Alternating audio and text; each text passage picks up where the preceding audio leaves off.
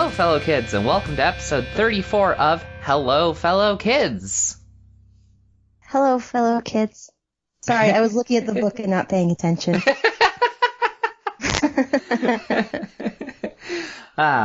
Should we try to do an introduction this time? I'm Josh. And I am Mara, and we are hip children who read books. Except we are not children. We are adults who read children's books. And pay bills. Did you say and pay bills? Yeah, that's the adult part. That's fair enough. For this episode, we read Philip Pullman's novella Clockwork, or All Wound Up. And this is one that I read probably 15 years ago and didn't really remember anything about, so at that point it still qualified for a good book to read on the podcast. And this is typically the part where I ask Mara what she thought of it, but I'm going to hijack and say, regardless of what you thought of it, I love this. This is so my thing. This is like a heart book for me. Oh, I love it so much. I'm glad. I really liked it. It's not a heart book for me, but I found it charming. It's so charming. Yeah, I really enjoyed it. I had forgotten that Philip Pullman is probably one of the more talented writers that we have right now. Like between this and his Dark Materials and stuff like that. He's got a lot of good ideas, and I like that he plays with stuff, so. Yeah, it's pretty cool. For anyone who's not familiar with Clockwork, it's super short. It's about 106 or something numbered pages, but there are a lot of full page illustrations, and the formatting of the book is very small. So it's a super quick read, but it's about several intertwining stories that interact like clockwork, and you just kind of set the whole thing up and you just watch it go. And it's pretty cool. Pretty cool. But you enjoyed it as well? Yeah, I did. I really enjoyed it. It's a lot of fun, and it's pretty.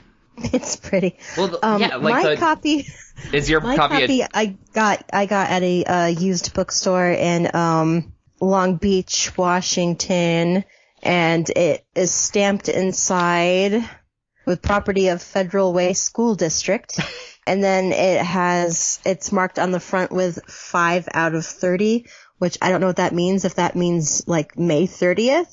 Or if this is how many AR points I would get for this particular book. No, I would guess that it was a classroom set. Oh, okay. That makes sense, because this is pretty beat up. Is it like a crappy little trade paperback? Yes. Okay. So I have a really cute little hardcover of it.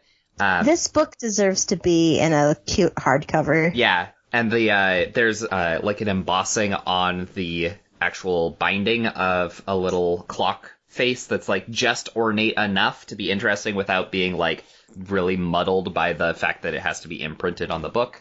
It's cute. Yeah, my copy's pretty ugly. I got it on the strength of the Philip Pullman name, because I have also read his Dark Materials series, as well as the Sally Lockhart series that he wrote. And I liked those, so I thought, hey, let's give this a shot. I've never heard of this. We have a mutual, I guess for you, former classmate who is currently reading the Sally Lockhart books and having a lot of fun with them. Oh, good. Yeah. They're enjoyable. There was only one where I was stressed out the whole time and felt sick and hated it. But not hate. I don't know. It just went on too long with, like, being stressy. It was like a lot of gaslighting, and I hate that. So I'm like, no, stop it. Oh, boy. So Clockwork is only broken up into 3 sections. Yeah, we can just go ahead and do it in the parts. Okay. That's how I broke mine up. Was like writing a part 1, part 2. And my pages are stuck together with syrup. I had pancakes and was working on... I'd finished the book, but I kind of dragged my feet on doing the notes, which is actually pretty, like, perfect for this story. Pretty on the nose for this, yeah. Yeah, as you guys will find out once we get synopsizing. So go ahead. Let's tell them about Clockwork. Okay. So we actually start with a little introduction, and it's called A Note About Clocks, and I just want to pull a small section from that. Once you've wound up a clock, there's something frightful in the way it keeps on going at its own relentless pace. Its hands move steadily around the dial as if they had a mind of their own. Tick-tock, bit by bit they move, and tick us steadily on toward the grave. Some stories are like that. Once you've wound them up, nothing will stop them. They move on forward till they reach their destined end, and no matter how much the characters would like to change their fate, they can't. This is one of those stories. And now that it's all wound up, we can begin. And just real quick, I think that helps. That gets you an idea of what the voice is going to be for this story, and it has that classic Once Upon a Time almost sort of voice to it. It's not quite as overwrought as some of those would be, but it definitely has that old folktale style storytelling method to it. Yeah, Christopher Lee should be narrating this. Yeah, or like an Ian McKellen type, or anybody from that group. Yes. If you have played a wizard in a Lord of the Rings film, you are qualified to read this. Yes. Part 1. Our story takes place in the sleepy German town of Glockenheim, and begins one winter night at the White Horse Tavern. Herr Ringelmann, the clockmaster, has just entered with his apprentice Karl. They are celebrating the last night of Karl's apprenticeship. Tomorrow, per tradition, Karl will add a clockwork figure to the town's great clock, and when the clock chimes 10, everyone will gather to see his addition added to the parade of other figures. Also present in the tavern is Fritz, a young writer who will be reading one of his signature scary stories tonight. The patrons can't help but notice that Karl is in a particularly gloomy mood. Fritz inquires, and Karl reveals to him that he couldn't do it. He couldn't make a figure. Tomorrow everyone will gather and see nothing has changed at the clock. Karl is about ready to kill himself from embarrassment, and Fritz, ever the optimist, tries to cheer him up. Karl is inconsolable, however. And anyways, what would a writer know about spending months trying to create something that just isn't working out? Well, anyways, it's time for Fritz to read his new story, appropriately named Clockwork, which he hasn't actually figured out an ending for, but figures he'll just wing it. Fritz's story. A few years ago, in a winter much like this one, Prince Otto took his young son Florian hunting, along with Otto's old friend, Baron Stelgratz. They were supposed to be gone a week, but their sledge returned just 2 nights later, driving wildly. The palace guards investigated and found that the driver was Prince Otto, dead and frozen but for his arm, still mechanically whipping the horses. Tucked inside the sledge was Florian, safe and sound. Stelgratz? He was nowhere to be found. They brought the sledge inside, and the royal physician performed an autopsy on Otto, where he discovered that the prince's heart had been removed and replaced with clockwork, which also drove his arm. He removed the attachments and the arm stops, but the mystery remained.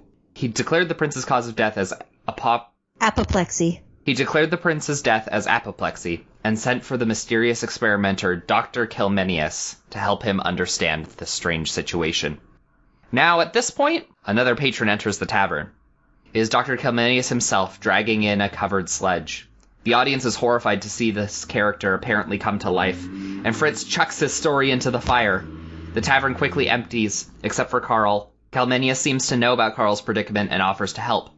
He explains that the future, much like clockwork, is set in motion by the actions of the present. He asks Karl what he most desires, and Karl says, of course, he wants a figure for the tower. At this point, Kelmenius opens his sledge and reveals a perfect clockwork knight named Sir Ironsoul. Karl marvels at it, but remains skeptical. He wants to make sure it really is clockwork and not powered by a goblin or a devil, or the knight comes to life. He advances on Karl and backs the boy into a corner, ready to stab him with his sword. Kelmenius whistles a tune and the knight stops. He explains that Sir Ironsoul comes to life whenever he hears a specific word, devil, and won't rest until he kills the person who spoke the word. However, Sir Ironsoul loves the tune The Flowers of Lapland, and it is the only thing that can put him to rest again. Karl figures if he properly attaches Sir Ironsoul to the clock, he won't be able to hurt anyone, even if the trigger word is used, so he covers the knight and heads off to prep the clock. Unbeknownst to anyone else, the bartender's young daughter comes back down into the tavern. She's disappointed that she didn't get to hear the end of Fritz's story. She remarks that it seems like Fritz conjured Kelmenius out of thin air, just like Dr. Faust conjured the devil.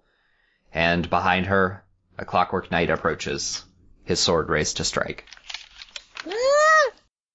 What I kind of wanted to address to begin with is how we kind of see a couple different ways of how we deal with creativity, or rather the lack thereof. There's the school of thought of Carl, just like, I'm just not going to do anything and moan about not being able to do it, where the Fritzes of the world are just like, I'll just start something and see where it takes me. And I was like, why couldn't Carl have done that? Right.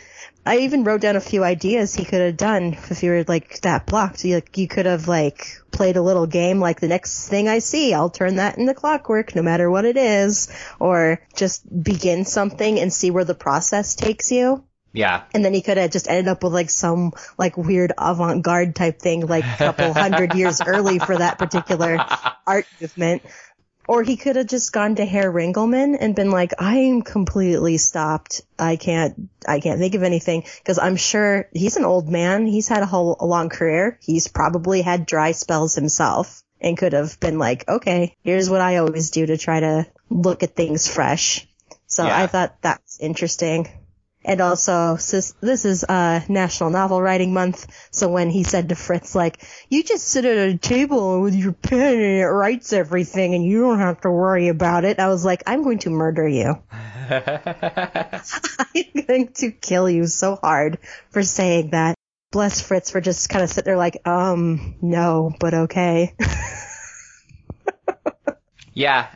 It's definitely, it is interesting, the different schools of, because I have a tendency for a lot of things to do the kind of like, if I don't have a perfect idea, I can't start at all. And I know that that's incredibly not helpful, but it's the same thing that will cause me to stand and stare at a bookshelf for a half hour trying to debate what to pick off the shelf and read, and then just not reading anything, when it's like, at this point, you could be, 30 pages into anything. Yeah.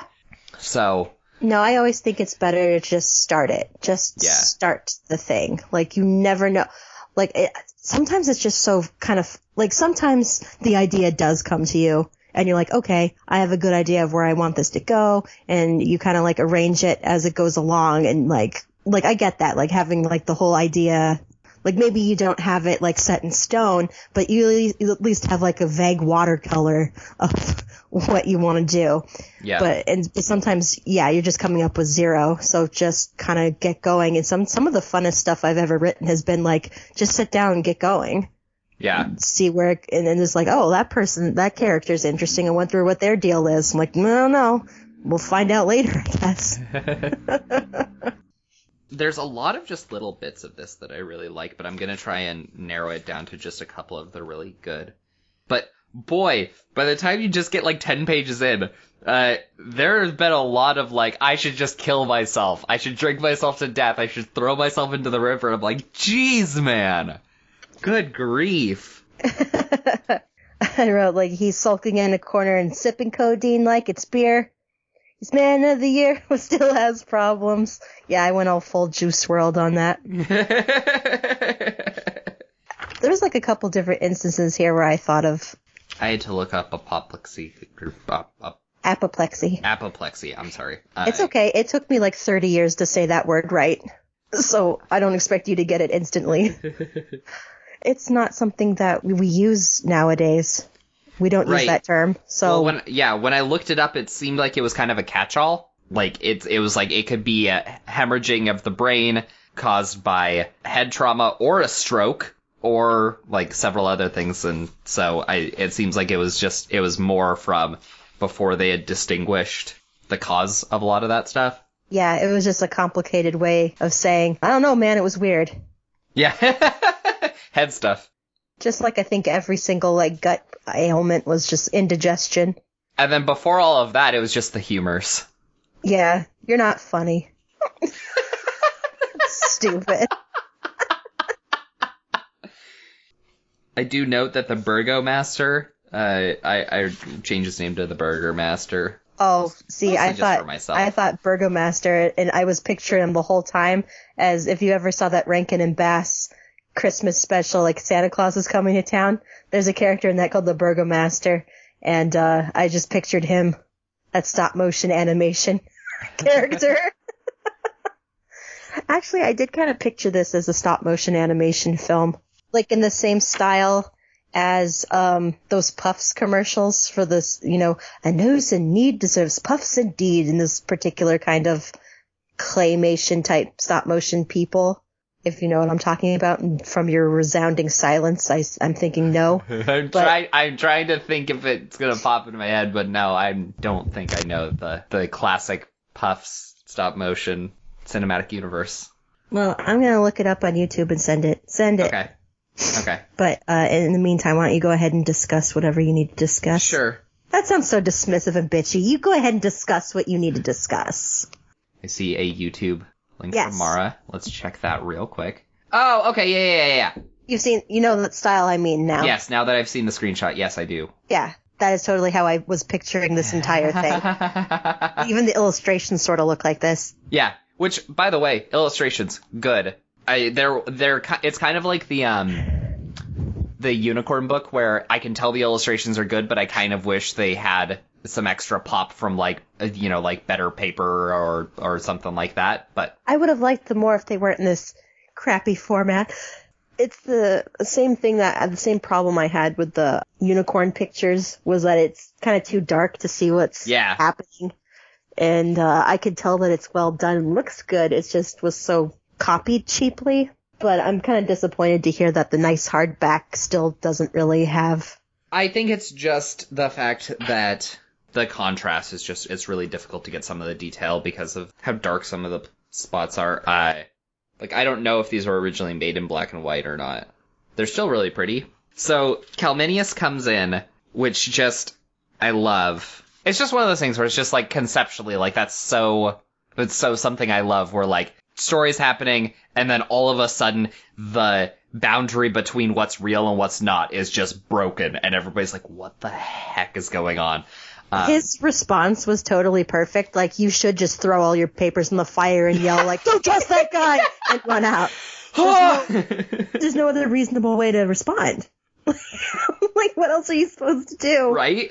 So Calminius is explaining to him the whole, like, once you wind up the future by, the actions of the present, it has to be that way. And it's this whole, like, if you've decided that something is going to happen, it has to happen. There's no other way. And so you can rig the future for yourself. And I wrote, it's like The Secret, but less crazy. It's that self-help thing where it's like, there's a law of attraction where if you put out vibes that you'll win the lottery, the lottery will come to you. Fritz totally manifested his character. Like, I don't know how this ends. Maybe if he's actually here, he can tell me. Then was like, wait a second, no! The music that Calminius whistles, which is called the Flowers of Lapland. I did not look up if that's a real tune or not, but I did because the musical notation is written in the book. I did send it over to Ben. He provides our music. I just sent him a picture, and he responds with, it's not even good, and it's beamed improperly. Also, there's a redundant bar line before the final double bar. So that's his take on it. He's pretty harsh to the people of Lapland. Right? Maybe they don't write out music the way that we do, okay? You don't know the Laplandians. Especially since that's all vaguely Germanic, and I thought they all basically invented that. Like, because all the best composers are kind of from that area. Yeah, well, they learned how to write music before they made up, like, their own written language. Actually, Mozart did that when he was little. He's like, okay, here, I know music, so this is the thing I wrote. And they're like, there already is, like, a music thing. And he's like, there is? I just assumed there was. So I was like, I want to know what Mozart's is, because maybe that's more intuitive and makes more sense. Right? Yeah, I really want to know what his system was. Well, he did it when he was a kid, right? So maybe it's like in crayon and like each note is a different color. Clever little Wolfie. Yeah, we need to go back in time and be all like, can you tell us? And he'd be all like, I don't know what you're saying. Because he'd be like speaking, I don't know, like German, I guess. I'm just picturing this little kid being like, no, you need to play a green flat. Green flat. A green flat. You're way too purple right now. It's like, I didn't come back in time to learn this just for a kid in a powdered wig to yell at me. I did like how well, like, the royal physician just was like, he died of apoplexy, and then everyone was just like, okay. And like there's no, that story didn't get out about, we opened him up and he was full of clockwork, dude. Yeah. Like, people knew how to shut up back then. Yeah, well, I mean, plus there were hundreds of years there where whoever was deemed the medicine person could say literally whatever they wanted, and everybody would be like, of course. That sounds right. He did die of demons in the butt.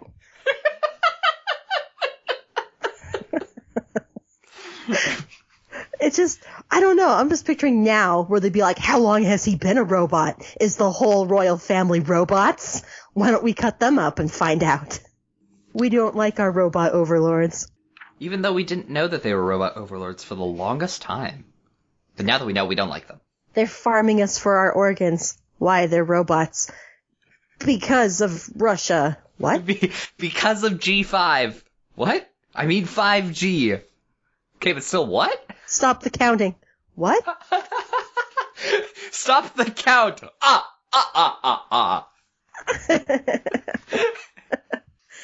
Okay. Where this chapter ends actually makes, like, if you were to read just part 1 by itself, it would actually be a pretty decent horror story. Like, if it just ended there with the canvas falling and Sir Ironsoul raising his sword behind this poor girl. Yeah, he's just walking up to her like, stop. What the hell are you talking about? Get my pretty name out of your mouth. It's like what I thought every single time. Yes, look at me being so up with it. That's a Billie Eilish song. You got Billie Eilish and Juice WRLD? Yeah. Holy crap. I know. It's almost like I know what's going on. Thanks to TikTok. TikTok keeps us young. Do you even have TikTok? I know I keep sending you like stuff, just like, here's this funny thing. I watch everything you send me, but no, I don't have a TikTok. Yeah, you should just watch the carefully curated TikToks that I send to you. They're the best of the best. It's all and I ever do anymore is just send each other like our whole, if you looked at our whole transcript of our text conversations, it's all just TikTok links. I haven't said a word to her in 6 months. But I know she likes the dog who sings about the lip king sock stuck on the teeth. That's the best song in the world, just so you know. Okay. I'll take your word for it. Yeah, you should. It's way better than, what is it, The Leaves of Lapland? Yeah. With its, irrelevant double bar at the end, whatever. I'm not gonna argue with the guy who, like, got a master's with music, so, you know. I mean, I'm not gonna argue with the guy who did our theme music and all he charged me was a box copy of the card game Gwent. I don't even know what that is, so good deal, I guess. It's from the Witcher video game. They made, like, a card game based on the card game that you can play in there. And he was originally going to charge us for the theme music. I think he was going to charge us, like, or something like that, and then it took him forever, and he was like, you know what? How about just that card game that you have that cost you, like, $15 to get? And I'm like, yeah, okay. I don't think it took him forever. Maybe I just don't remember that well. How long were we waiting for theme music? Well, I think I told him about it, like, right when we were recording, like, the first episode, and I think he... Which first episode? The test episode that no one was supposed to hear, or the first episode that we just gave up on and decided to release the test episode instead? I sent him a clip version of the Mrs. Frisbee episode. What?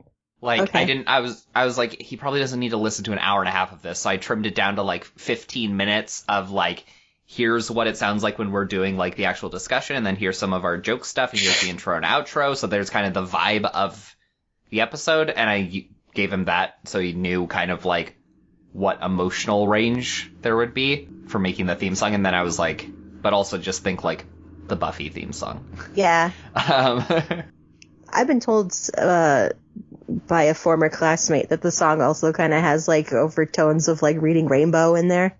I'm so fine with that. I was like, I don't hear it, but I'm glad that's what you're picking up on, because we kind of just wanted that 90s feel. Have you seen that there's an online petition for LeVar Burton to be the new host of Jeopardy? I suggested that, and my mom was like, isn't he old? I'm like, he's not 80 years old like Trebek was, so... He's not 80 and cancerous. Yeah, so I feel like we got 2 steps ahead in the game.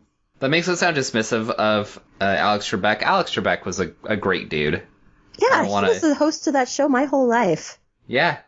And LeVar is 63, so he's got plenty of years of hosting. I was sounding dismissive because I was dismissive of my mother's argument of LeVar Burton not being a good choice. That's what I was dismissive of. I don't have time for bad opinions, for hot takes that are actually cold takes. I know it's no nuance November, but go suck a fuck. LeVar Burton lost.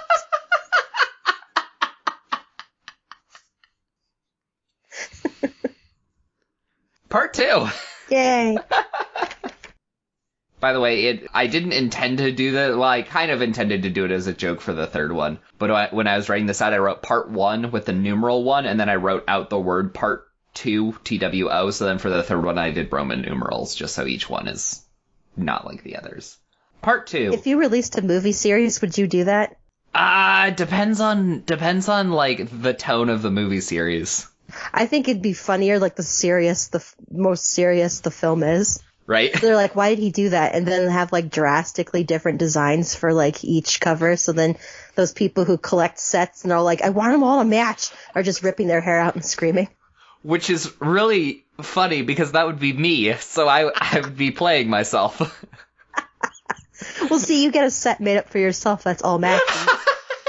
The director's custom edition. Yeah, the director's that's all custom nice and uniform. But by the way, the design for that is also different from all of the other ones. Yeah, and you have like the instruction that you're the only one who gets it. It's like the opposite of that ultra black that everyone except that particular man can have. Do you remember? I don't remember the guy's name, but there was like some guy who invented some color tone and then charged way too much money for it. So then someone invented a color and said everyone can have it for this low amount of money except for that guy who invented the color. I sound insane, but like this happened and it was so funny. It's like the saltiest thing in the world. And that became a meme for a while. Like everyone can look at this except for whatever that dude's name was. That actually does sound familiar. I think I recall seeing that when it first happened. Yeah, so that'd be for you with your movie set, making sure it was all the same. And you're like, Roman numerals because it looks the most classy. Yeah. Part 2. Prince Otto and his new wife, Princess Mariposa, are beloved by all, and the public is thankful that there will soon be an heir to carry on their legacy. However, they are unable to conceive a child. Mariposa wishes on the cathedral clock to have a child as sound as a bell and as true as a clock, and by the end of the year she gives birth. However, the boy dies immediately after, and Mariposa hangs between life and death. Determined to save his son, Otto takes the baby up to the workshop of Dr. Calmenius. He demands Calmenius make him a child who will not die, and Calmenius fashions a lifelike clockwork sun from the special silver found near his workshop. Otto brings the boy back home, and Mariposa recovers upon seeing her beautiful son, who they name Florian. Florian is, for all purposes, a normal boy until his 5th year, when he falls strangely ill. The royal physician can't figure it out, so Otto takes Florian back to Calmenius. Calmenius explains that clockwork runs down by its nature, and without a heart, Florian will continue to weaken and die. Otto rushes off with Florian, desperate to find a heart, and doesn't hear the rest of Calmenius's instructions.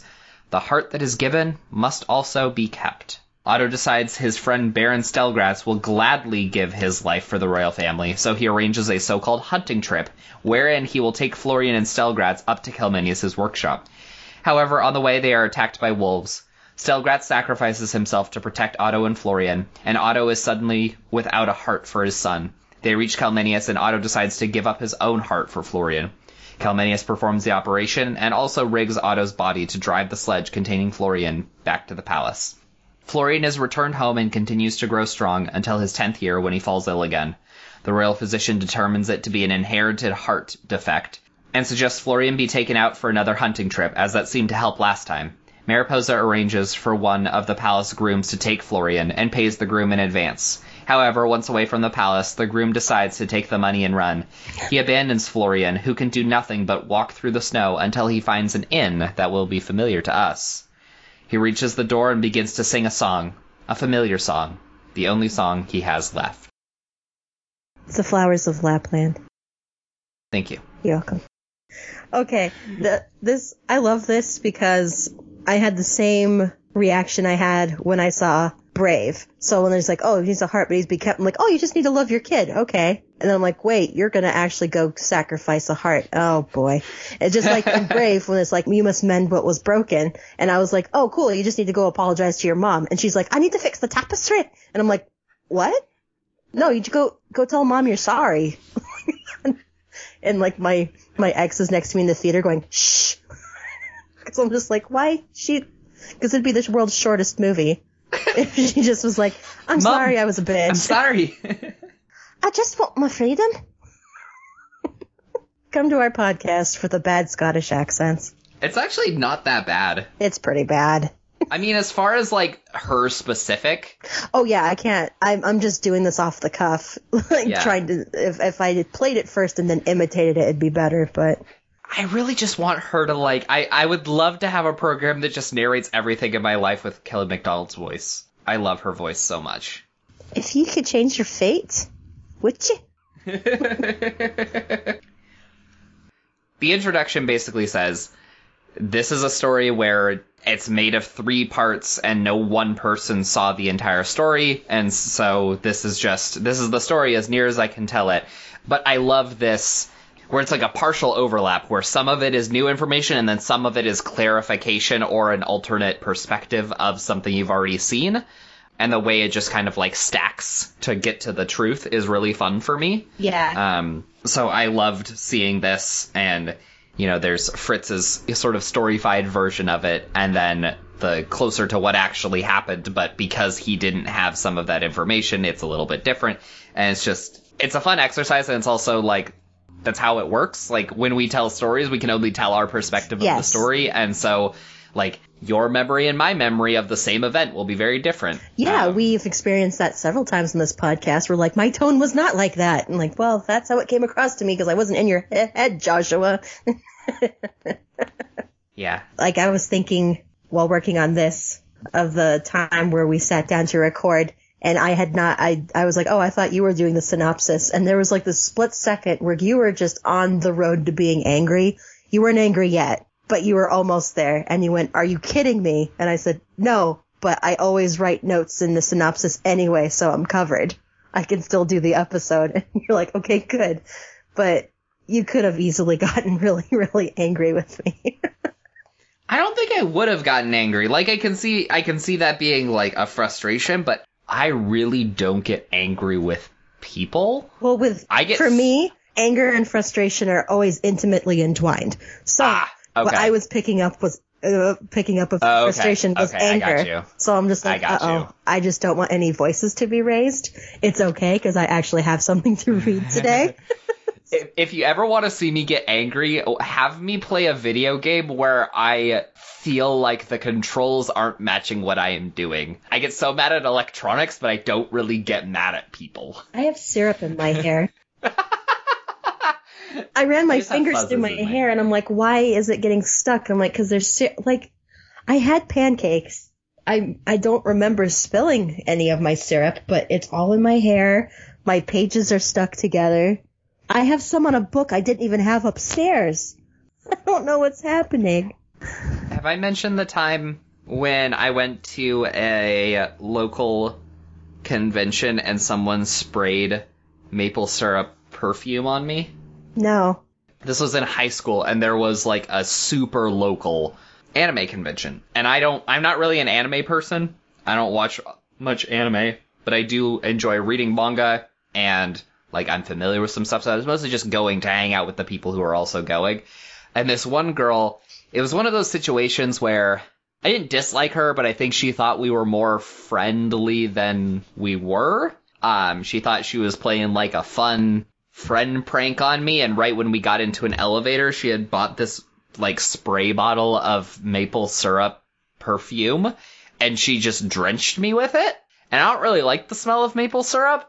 So I just got to walk around smelling like it all the rest of the convention. And so I would walk by and people would be like, did you just have No! No. Hey, can you tell me where the pancake bar is? I didn't know there was a pancake bar here. There isn't. Yeah, there's nothing worse than those tangential friends who think that they're more Yeah, but it's okay because I was the tangential friend to somebody else in the group, so I'm pretty sure we were all just like cycling through, and all of us thought we were better friends with somebody else than we were. Totally, yeah. I have been the tangential friend as well. So, I mean, I'm not like throwing stones or anything, but Yeah. yeah, those folk who kind of hang out with your friends but aren't really your friends, and you're just like, I'm sorry, but why are you here? Don't spray any of that maple syrup on me or I will murder you. Maple syrup, the scent of tangential friends.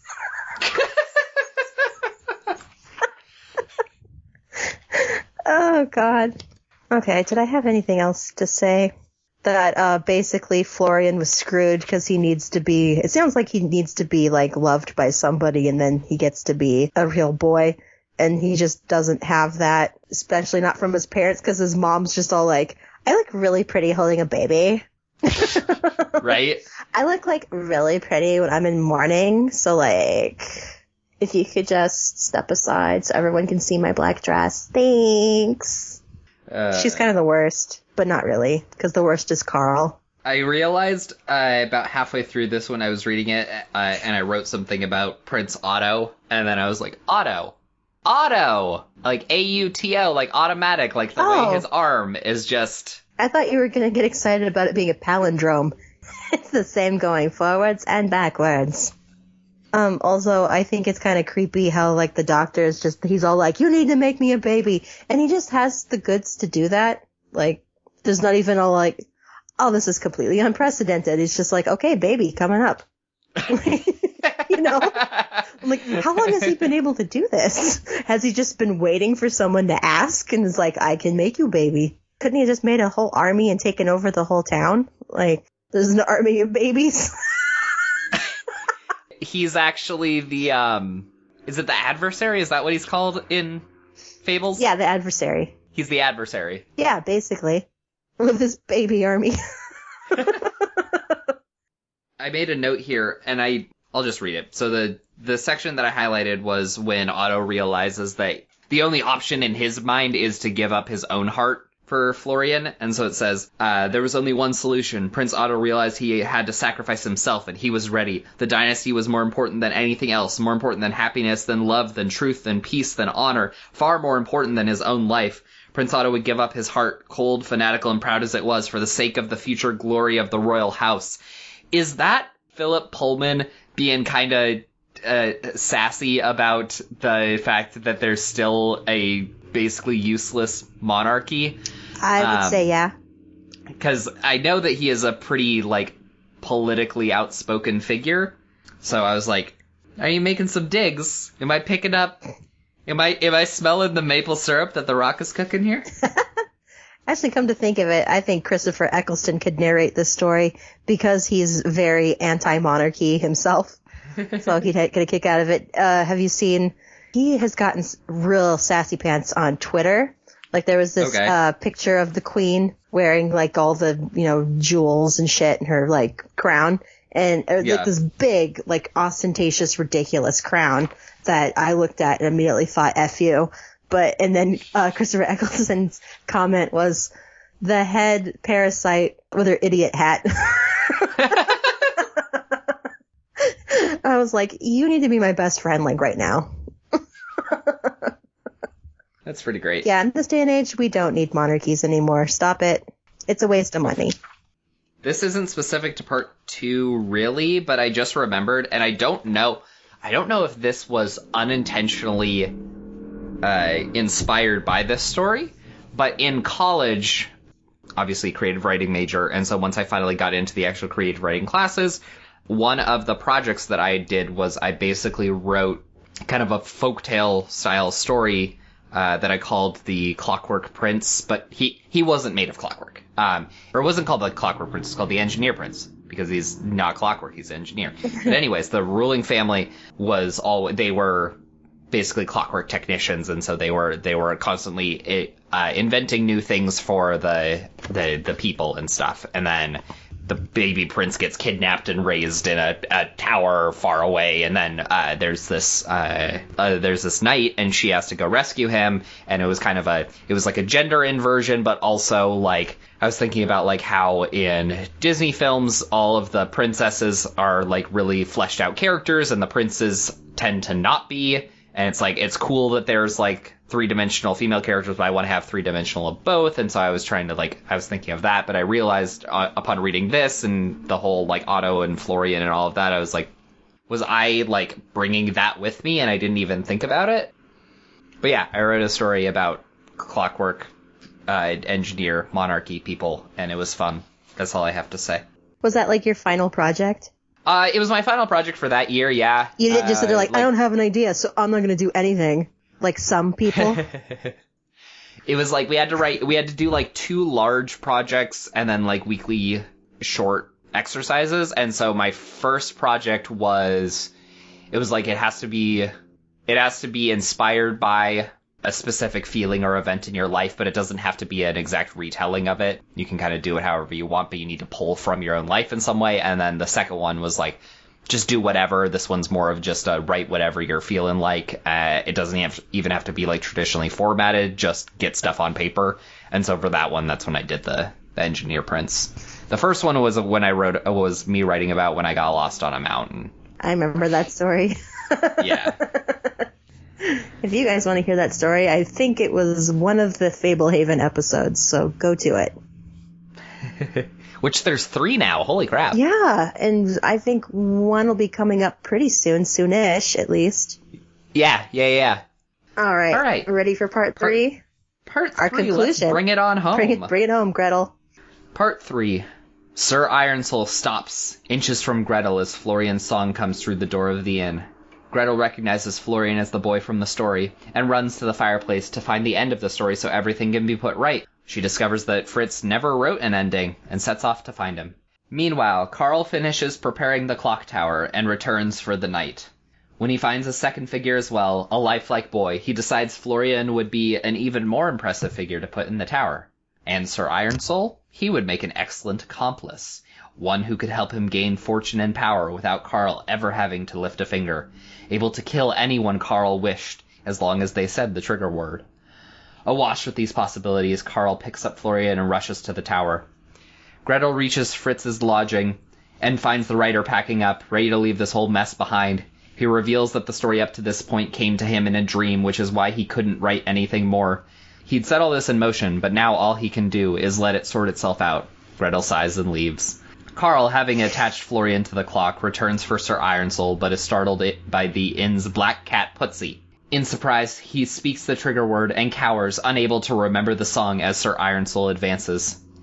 Gretel returns to the inn and finds Sir Ironsoul, sword bloody, standing over Carl's dead body. She grabs the key to the clock tower from Carl's hand and races to the top, where she finds Florian bolted to the mechanisms. She can't free him, and he seems to be getting cold, so she wraps her cloak around both of them and waits with him until morning. The next morning, Carl's body is found, but before the investigation can properly begin, it's time to unveil the new clock figure. The clock strikes 10 and all the previous figures appear. Archangel Michael, Saint Wolfgang, Death itself, before a young boy and girl appear, clutching each other and marveling at the view. The innkeeper recognizes Gretel, and both she and Florian are brought back down. And in lieu of the last synopsis part, I'm actually just going to read the last couple of paragraphs to finish it out here. Yeah. And very soon, the 2 children were safely on the ground. 2 children, because the prince wasn't clockwork anymore. He was a child as real as any other, and so he remained. The heart that is given must also be kept, as Kelmenius had been about to say to Prince Otto. But the prince didn't listen, did he? No one could guess where the little boy had come from, and Florian couldn't remember. Presently everyone accepted that he had been lost, and they had better look out for him, so they did. As for the metal knight with the blood-stained sword, Herr Ringelmann took it away to his workshop to examine closely. When they asked him about it later, he could only shake his head. I don't know how anyone expected that to work, he said. It's full of miscellaneous bits and pieces, and they're not even connected up properly. Broken springs, wheels with cogs missing, rusty gears, worthless rubbish, all of it. I do hope Carl didn't make it. I thought better of him than that. Well, my friends, it's just a mystery, and I don't suppose we'll ever get to the bottom of it. Nor did they, because the one person who might have been able to tell them the truth was Fritz, and he had been scared so badly that he'd left town before the sun rose, and he never came back. He fled to another part of Germany, and he was going to stop writing fiction altogether, until he found he could earn lots of money by making up speeches for politicians. As for what happened to Dr. Kelmenius, who can say? He was only a character in a story after all. And if Gretel knew more than anyone, she said nothing about it. She had lost her heart to the prince and kept it too, which was how he came to be turned from clockwork into boy. So they both lived happily ever after, and that was how they all wound up. I'm gonna see if I can figure out why as we're talking about it, but I love just the bit, as for what happened to Dr. Kelmenius, who can say? He was only a character in a story after all. I love the, I don't know, the mystery of that. The, what do you mean? He was never there. Yeah. But he was. Yeah. This, how all of this just kind of came to Fritz in a dream. I just had a really vivid dream, last night. Or early this morning, I guess. But it was really, it's really wild. Sometimes I have these dreams that make no sense. And other times, I guess it still doesn't make sense, but it's at least interesting. So the one I had was, I was at work, and then we were all outside the building, I think for a fire drill or something. So we're all out there, and then we all watch as this mail truck comes sailing down the hill, and we all see that there's no one behind the wheel. So we're like, oh crap, what happened to the mail person? This is just, and so it goes flying down the hill, and it just runs over this woman and then smashes into a building. And, and we all go running over, and of course the woman's dead. And we find out that the mail carrier had fallen out of their truck with a heart attack, some kind of attack. So they'd fallen out of it. But this all happened because the woman who'd been hit by the mail truck had tried to mail some important piece of information or whatever. And someone was trying to stop that from happening. And then I ended up with the envelopes, and I saw that there was some kind of paperwork that wasn't completely filled out yet. So it's okay, I've got to finish mailing this because this is pretty important. But someone was after me for those papers. So I woke up and I'm like, that's kind of a cool premise for a story. And then, I thought of this and went, never mind, because I don't want to be at work and see a mail truck go flying down a hill for rails. Just no stories from dreams. Okay, I learned my lesson. In my dream last night, I was listening to a hit song that doesn't exist, but the lyrics were, if you want to be in my heart again, you've got to get into this cardigan. I dreamt of a hit song before, too. It was a rap song. It was about solo fun times, and that's all we're going to say. Right. Doesn't that, kind of give you pause of, anything coming to you in a dream? Or it's if I write it, I better finish it, or else it'll come into the real world and finish that way. Well, the problem is all of my best writing ideas have been dreams. I know, same. But then I always feel like I kind of stop. I don't think I've ever seen a dream story come to fruition. Oh, well. I thought it was funny when, Gretel goes to the lodging house, and, the landlady's so mean. She's the meanest person in this book. Where she was all she was griping about Fritz and him telling scary stories, and she's all I should give him notice for that. I'm you can't just kick someone out because you don't like that they tell scary stories for a living. That's an episode of Judge Judy that would never hold up. And so and then she's yeah, I have this light. No, you can't use it. Your eyes aren't old. Get up there. I know, and they're millions of flights of stairs. This poor kid, all she did all night was go up and down stairs. At the end of the story, they're just I'm so glad you're safe and sound, but dear God, what happened to your calves? They're as big as hams. And she's all don't skip leg day. And then she just she steps away, but each step launches her 8 feet. So she can get the best seats at that Judge Judy episode when Fritz sues the landlady for wrongful eviction. He writes scary stories that frightens the whole town. Madam, you cannot put him out of the house for what he does as an occupation. But yeah, so that was Clockwork. It's super short. It's I read it I read an entire one of those like 40-page sections while waiting for my bus, and my bus wait, I think it was 15 minutes. So you can read like 3 pages a minute in it. Yeah. I read it most of the time that I was reading. I was reading it in the dark and cold, so like that worked really well. I know, yeah. Like, the atmosphere. It's been well. so dark and icky that I was just like, this is the perfect time to be reading this. Yeah, I would like to put it in the 5-star range. How do you feel? Oh, I was more like 4, but I would not object to it being in 5. I mean, we're still pretty limited on our 5s. Yeah. We're still like 2 a year. That's how you know it's really a 5, because really, really excellent things don't come along all the time. Yeah. That's why I say it every episode, but I really am suspicious of people who give 5s out to everything. It's like, how can you like think everything's perfect? It's not. You can really like that's why I think they use 5s the way I use 4s. Just all like, I really had a good time reading that. At no time did it feel like a chore. It like didn't piss me off. There was no elements that pissed me off. So 4 stars. Yeah. Thank you. Yeah. And I've seen people on like YouTube who review books and they're all like, it was good. I only gave it 4 stars. I'm like, that's still a really good score. What are you talking about? That sounds very 3-star to me, the way that you're saying that. Yeah, the way they're saying that. I was like, I think you're misusing the star system. Or maybe they just do it differently than I do, which isn't necessarily wrong or anything, but I feel like mine makes more sense, but... I mean, yeah. There's the classic, I think it's IGN that does video game reviews. Oh, yes. There's always jokes about how they're like, it was absolutely atrocious, 7 out of 10.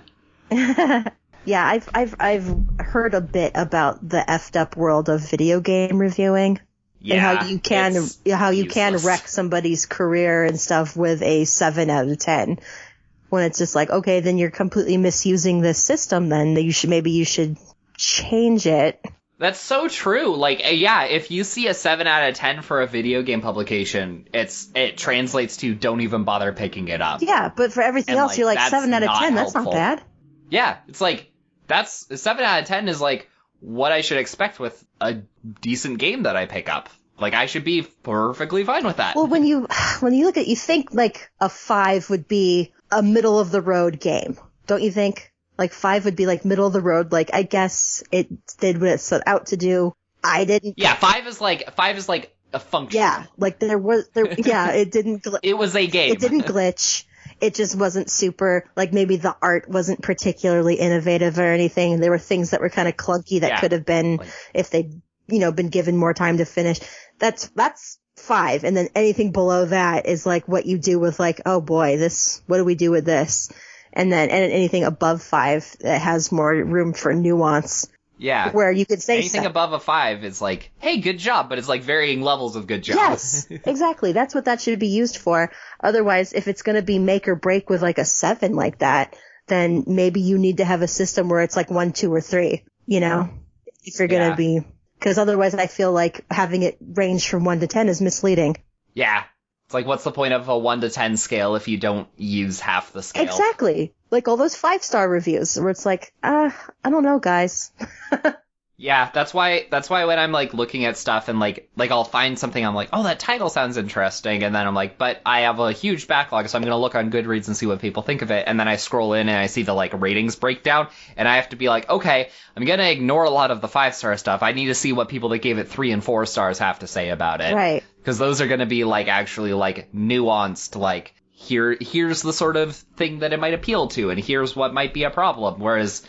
Like, oh my gosh, especially like teen fiction, like, I don't want to disparage anybody, but there is a specific demographic of people who review teen, especially more female-oriented teen fiction, that are just like 5-star everything. Yeah. And it's just exhausting and useless. Yeah, they're the people I'm gonna give a pass to. Because they're not like you and I who've had like years and years of reading and knowing our taste or whatever. But for them, they're just like, I'm reading this thing. I was really engaged with it. Like, it got me through some crummy evenings when like my parents were dicks and all this. So 5 stars.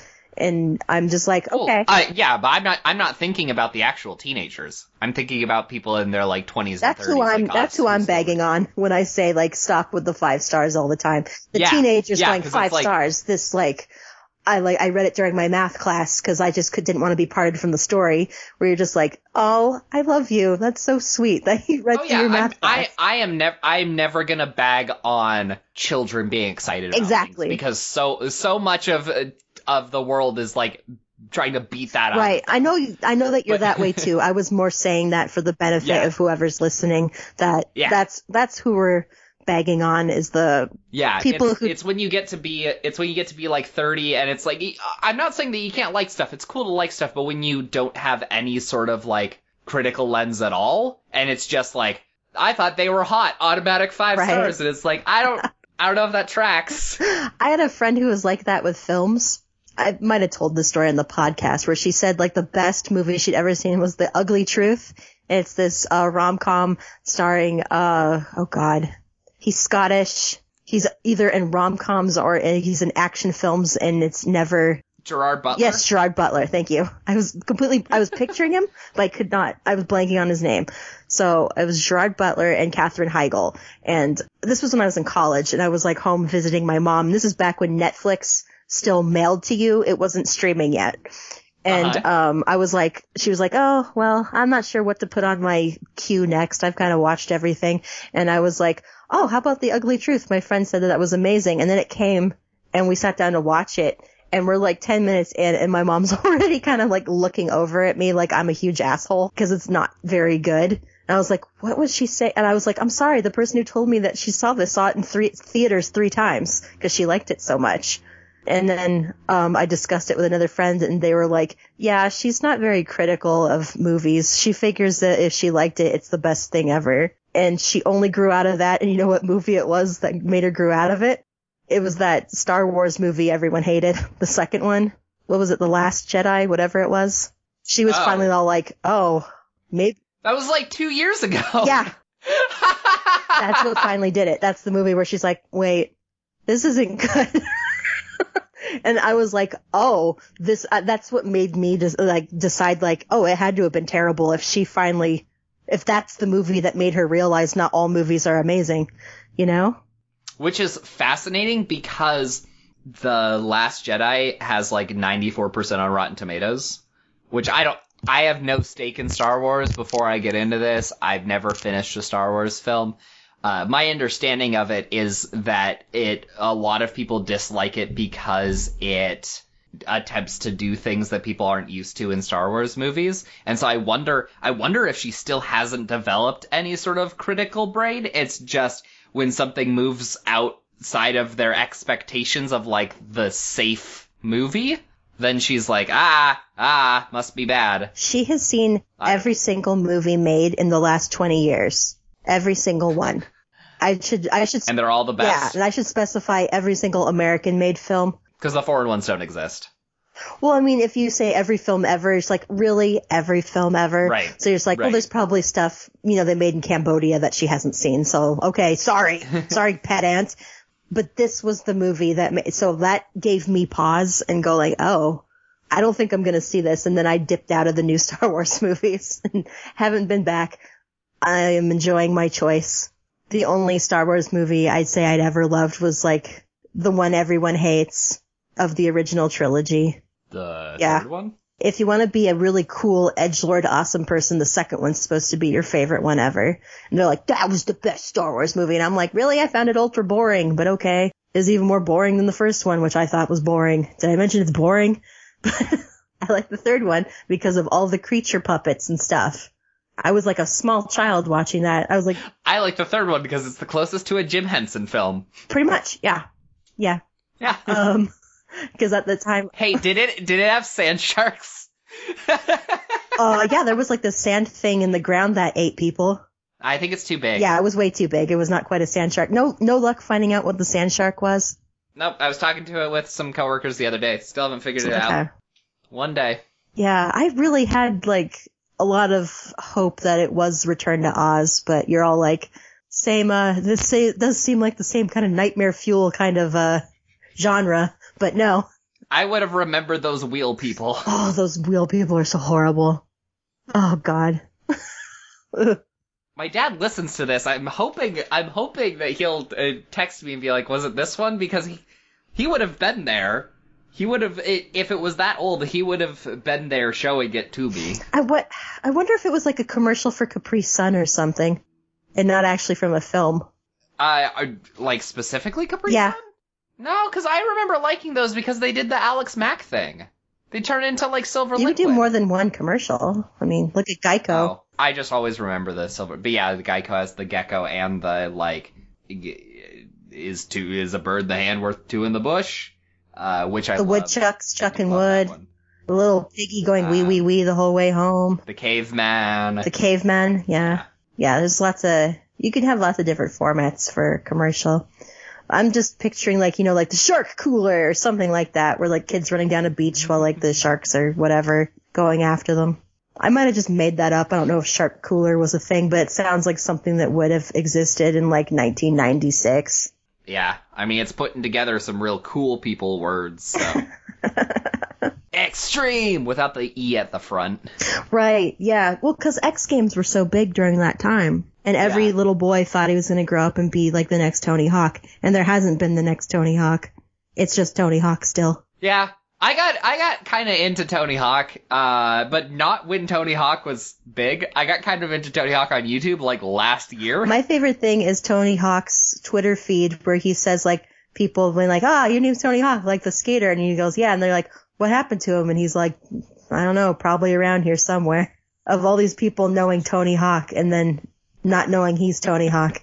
It's my favorite genre. I love it. I don't know if he loves it, but I love it.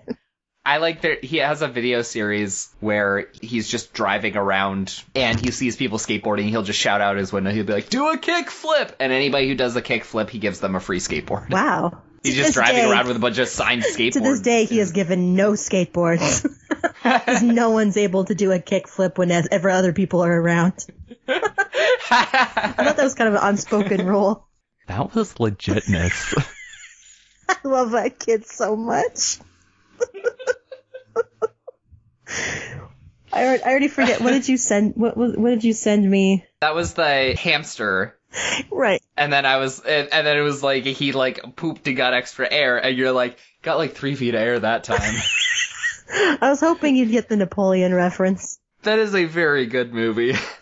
Napoleon Dynamite. And I do actually mean I think it's a very good movie because I think it takes a lot of craft to make something that awkward still be that entertaining. Right. I don't know. It just reminded me. I was just like, these kids are in high school. This feels like what the kids were like when I was in elementary. Yeah. And then I was like confused the whole movie. Like, what year is this? Right? It's like they have internet, but it looks... It's either the mid-'80s or the mid-2000s. It's like, it's not anything else. Well, it felt like it was caught in 94. So I'm like, but they have dial-up internet. Huh. And then they played that Backstreet Boys song. I'm like, okay, so that was fairly recent. What year is this? At the time. Let's be clear. Yeah. We are now 20 years removed from that Backstreet Boys song. Yeah. But yeah, that Backstreet Boys songs was from their album Millennium, which came out in 2000, and Napoleon Dynamite came out in 2004 or 5? 4? Yeah. Something like that. I know because I was living at home. I hadn't moved away yet. I remember that Napoleon Dynamite had it had the reputation for being the hardest movie for Netflix to suggest to people. It was the one movie that the algorithm couldn't figure out. I guess that's a comedy. I think that it's such a specific taste, or especially at that time, it was such a specific taste in comedy that it's like, I don't know if I suggest this to people who like Adam Sandler, or if I suggest this to people who like Wes Anderson, or like, what do I do with this? I would only suggest this to people. I would ask them to show me a photograph of them in 4th grade. And when I see what they look like, I'm like, this film is for you. Or I go like, fuck off. This is not for you. Would it have been for me? I would have had spiked hair and a puka shell necklace and a button-up t-shirt with flames on it. Okay, here's the thing. I picked 4th grade because that was like a particularly awkward time for me. Show me a picture of your awkward face. Like, how awkward is it? right, yeah. And then Okay, that would have been when I had braces and I was starting to grow my hair out, so the temples were just really poofy, but everything else looked like a short and haircut. then ask them what's the dorkiest thing you've ever said. And if they say you got 3 feet of air that time, or I can't fit my nunchucks in my locker anymore, something like that, you're like, okay, this is for you. It's not going to be for the people who've just never had a hard time fitting in anywhere. Yeah. Like it's like, have you ever been with a group of people and then laughed at something that no one else laughed at? This is for you.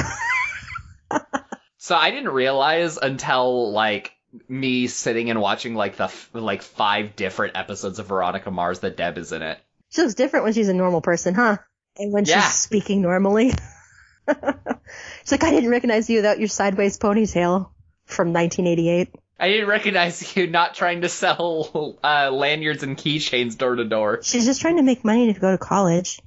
I love her. Damn it. I thought you were going to go, your mom goes to college. I'm like, damn it.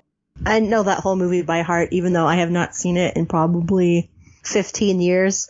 Because there was a weekend where we went to see family, and every person who came in hadn't seen the movie before, so we put it on for them. So we saw it, at least 6 times. And I was like, I'm sick of this movie. I never want to see it again. And I have not. But I still know every single line of dialogue. Last month, Japanese scientists visited Loch Ness to try and blow Ness. Lake Loch Ness. First they explaced, and then placed explosives until local wizards saved our underwater ally.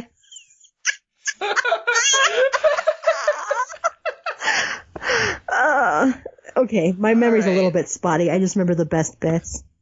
Well, we stopped talking about Clockwork. I know. I tried to stop us about 10 minutes ago, but you kept going, so I was like, all right, let it go, let it go. Well, thanks everybody for listening. Tune in next month when we are going to finish out the 12 Boys I'd Loved Before trilogy. Oh my god, I heard that as 12 Boys I've Loved Before. Is that what you said?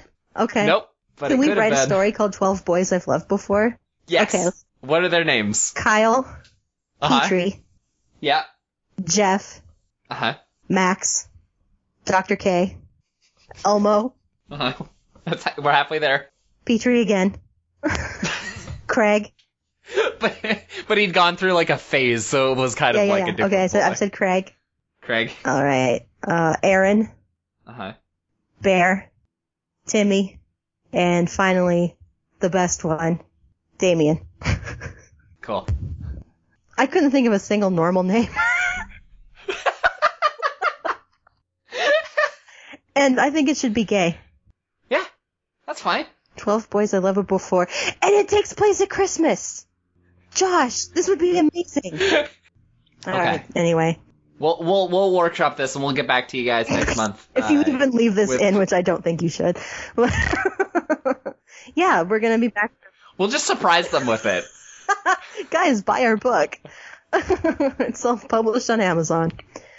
Hello, Fellow Kids is hosted by Mara and Josh, produced by Josh, music provided by Ben Ash. Visit him at benash.com. You can contact us, hfkpodcast@gmail.com, or on Twitter and Instagram at hfkpodcast. We are available wherever you get podcasts. Please like and review us if you can. And we will see y'all next month. Bye. Bye. I'm trying to suck the syrup out of my hair.